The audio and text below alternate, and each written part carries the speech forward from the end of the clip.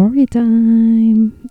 So, back in 2014, I had the opportunity to participate in the Japan East Asia Network of Exchange for Students and Youths, aka Genesis, a project by the Japanese government where they invite hundreds of students, mostly college and grad students in high experience, for a week long immersive experience in certain areas of the country. At the time, I needed to renew my passport ASAP if I were to be accepted in the program. I got a little help thanks to a little network of connections that allowed me to have my renewal expedited, which, by the way, is typical for some folks in situations where there is an urgency to renew their passport, but that's not really part of this story. Now, what I'm about to share isn't exactly a unique personal experience. I mean, it's happened so much in my life, and that's precisely why I'm talking about it now. But this one particular experience is one that's always stuck with me. Look, I'm pretty aware I have a unique name, Price Environ. I have a first name that's typically a surname and a second name that I've never seen in a human name, which is to say, it's definitely a noun but rarely used to name a person. My name is also quite ambiguous, androgynous even. It's neither feminine nor masculine, to me at least. But apparently, based on this not at all unique personal experience back in 2014, some strangers who've never met me in person tend to interpret my name as masculine. Therefore, they tend to assume I'm a dude.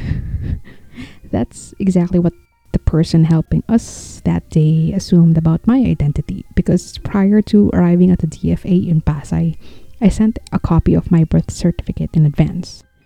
So when she saw me in person, she couldn't connect the dots. It was an error 404 moment for her. But also at the same time, I mean, didn't she check my birth certificate properly? Could have saved her the embarrassment. Her assumptions were complicated by the sight of my old passport. The really old Philippine passports that were green and handwritten. Granted, when I was a kid, I looked more androgynous.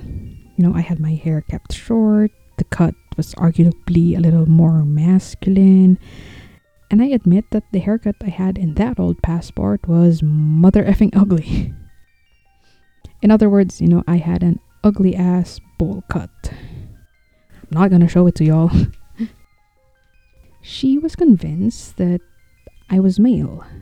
My apparently masculine sounding name wasn't evidence enough, and that my old passport photo was the smoking gun she needed. The experience was a little embarrassing, I must admit, fellow feminists in progress. Here's this stranger whose help I needed, but I was having my gender identity questioned. That's why I still remember that moment to this day, 7 years later. Of course, I couldn't sass and, tell her off. After all, she was in a position of power. And I needed something from her that day.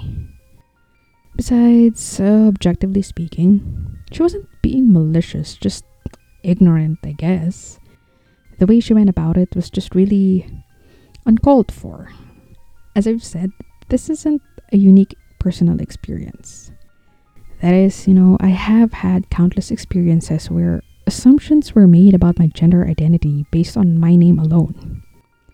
Immediately, there is an assumption that it is a masculine name, and therefore I must be a man. Well, if that were the case, I'd like some of that male privilege, please. Sans a photo of me or a gendered title like Miss, people typically assume I am male. The HR of one of my workplaces when I first applied there, the bank that insisted on using the title Mr. on my name, even though I clearly ticked off my gender identity in my account application, even moderators of a webinar, even though my profile photo displays my face. And actually, these are just ones that I can actually remember.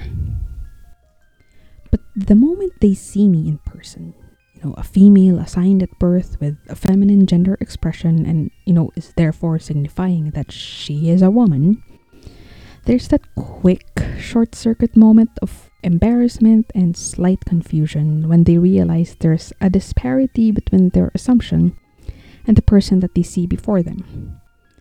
Because somehow the unspoken rule is if you were born a girl, you need to have a girl's name and you have to dress and act like a girl. Why? Because that's convenient.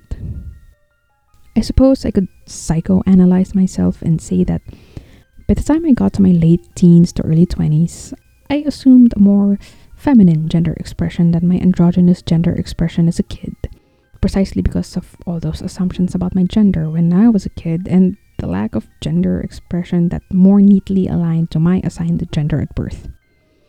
Sheesh, that's a lot of gender for one line of thought. Like, is my current feminine gender expression an overcompensation for my lack of femininity as a kid? A time in my life when things like socially imposed gender roles and traits were the least of my worries. Or is it because the older I got, the more these gender roles and traits were imposed on me, or the more I internalized them? Which then leads me to the question: are these gender traits and roles inherent or inherited? As a kid, I may not have been the most feminine. As a matter of fact, I sort of rejected it, found it frivolous, even though kid version of me didn't know what the word frivolous meant. I was shy about wearing clothes deemed feminine, like dresses and the color pink. I felt like I would end up drawing attention to myself. But I still liked things deemed feminine. I owned several Barbies throughout my childhood, loved to play the role of the teacher when I played with the neighborhood kids, enjoyed playing Chinese garter with other girls, worshipped Britney Spears and swooned over boy bands, cried when my parents told me that we couldn't buy a Britney Spears doll at the time, and emulated Hilary Duff's iconic character Lizzie McGuire. As a matter of fact, in 6th grade, every Friday was a uniform-free day at school, and I wore my outfits to resemble Lizzie. And this was the first moment in my adolescence when I felt comfortable enough to embrace my femininity. By the time I got to high school, I was a bit more tomboy-ish for the first 3 years. When I got to senior year, I embraced my inner punk rock princess.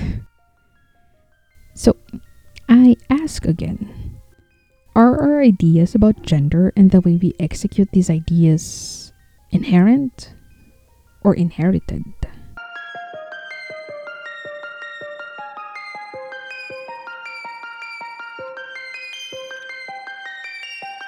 Our names, specifically our forenames, can be a gendered process, Jane Pilcher argues. This is especially apparent when newborns are given forenames, when transgender people choose forenames for themselves, when heterosexual women marry, and when children are given surnames. It's the first one, the giving of forenames to newborns, that I want to focus on in this episode, both to just narrow things down and because it's one I can speak on based on experience. But if you're interested in reading Pilcher's paper, I've left a link to it in the description. In a lot of cultures, it is typical to give newborns a gender-specific forename. Boy names for boys and girl names for girls. Androgynous or gender-neutral forenames are rare, hence, my aforementioned experiences. Even books for baby names even tend to segregate names for boys from names for girls. Before or after we are born, well, usually after we have been classified based on our sex characteristics, the next step in the gender game of life is to be given a first name. So the way it goes typically is that this baby has a vagina. That means it is female. She will then have a girl's name. And then so on and so forth, that this girl must live the very feminine life, must marry a man, you know. A name further functions in the management of gender conduct appropriate to sex category.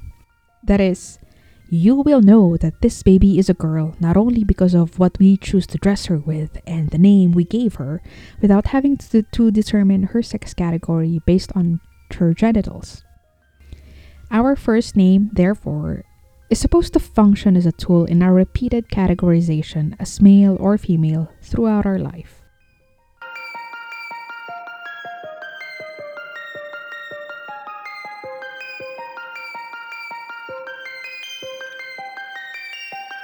In a way, my very existence is an example of R.W. Connell's concept of contradictory embodiment, which is to say, my existence breaches the normative expectations about the coincidences of bodies, sex category, gender, and forenames.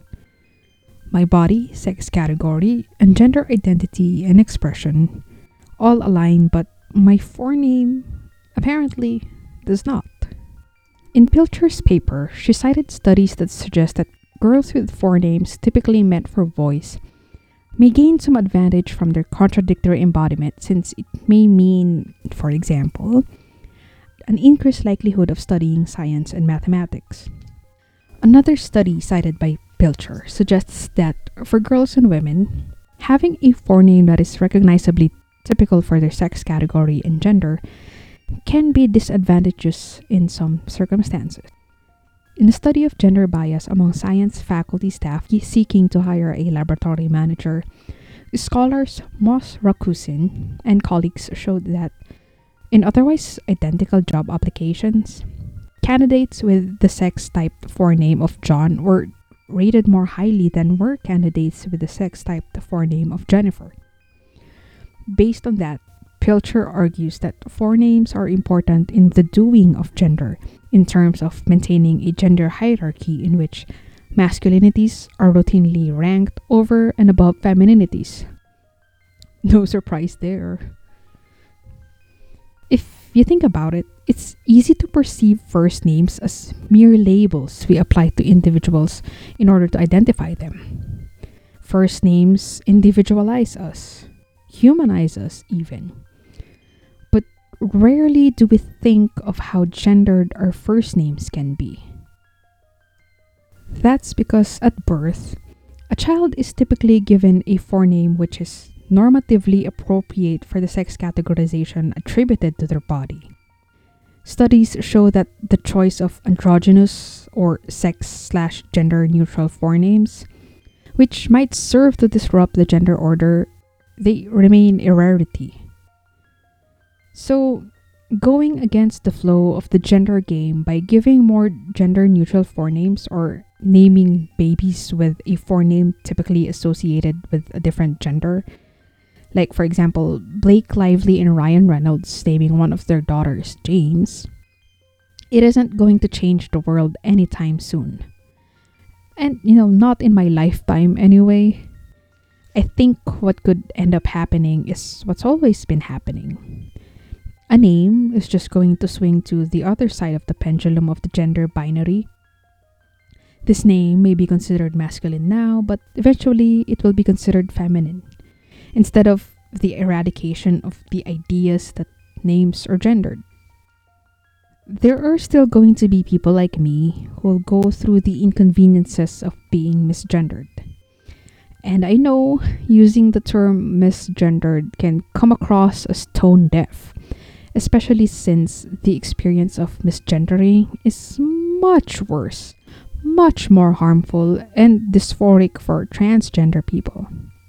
I suppose my point is the undoing of inherited ideas about gender takes a lot of work.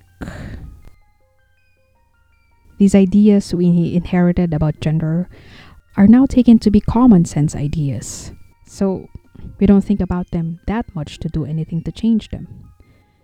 And as Pilcher herself wrote in the conclusion of her study, far from being even and equal, forename practices and their consequences are heavily sex and gender typed and provide evidence of the continued valuing of masculinities over femininities.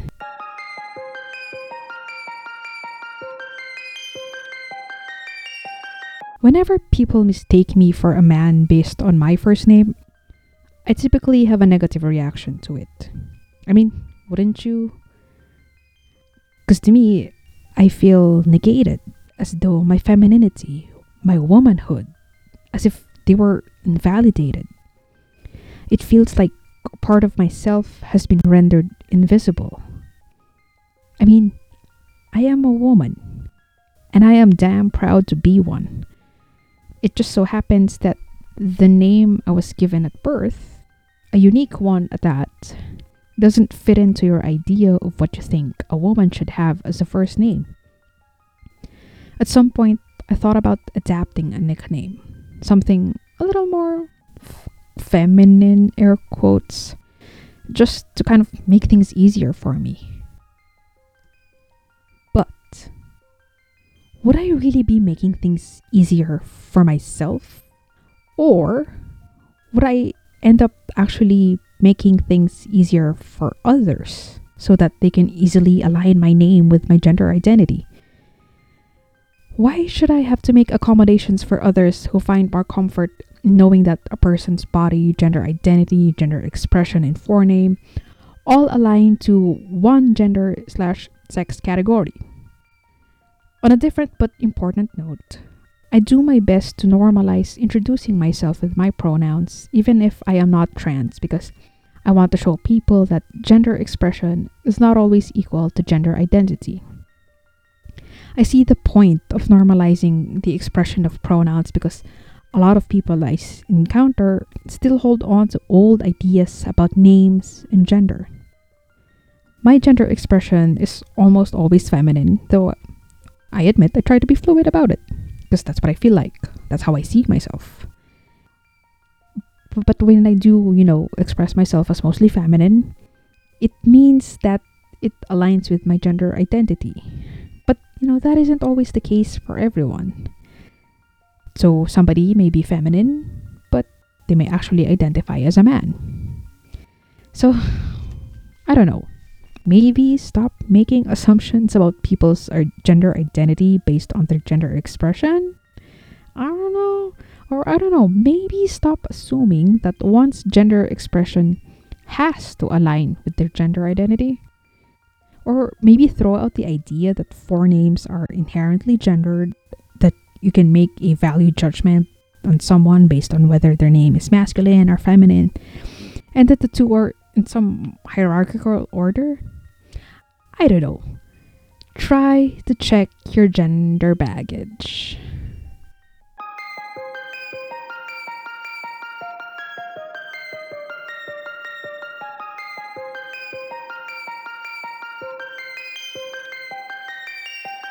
Thanks for joining me on this first season of A Feminist in Progress. I did it. I managed to put out an entire season. I don't know when I'll be back for season 2 because as of production, I don't know how the rest of my 2021 looks like. Which is to say, there are some things I can't talk about yet, but I am actually quite excited for, and I hope they turn out well. So, long story short, I don't know when I'll be back or when I'll be able to put out new episodes. Meanwhile, I want to thank everyone who has listened, followed the podcast on Spotify or other platforms to stay updated, those who followed the podcast on social media, who shared and recommended the podcast. Every bit of support means a lot, and actually it really warms my heart getting messages about how the podcast has taught people certain things and that I've given them a certain points of view. I think that was the whole point of doing the podcast anyway. So I look forward to still doing more. I am hoping that my schedule gets a little busier for the rest of 2021, but I'll still be able to make new episodes because I still got ideas about future episodes. I don't know, this is a passion project. It will remain to be so. It will remain to be independent. So no matter how busy my schedule can potentially be, I'll still work on this. I hope that you too are on your journey as a feminist in progress. Until then, remember, it's about progress, not perfection.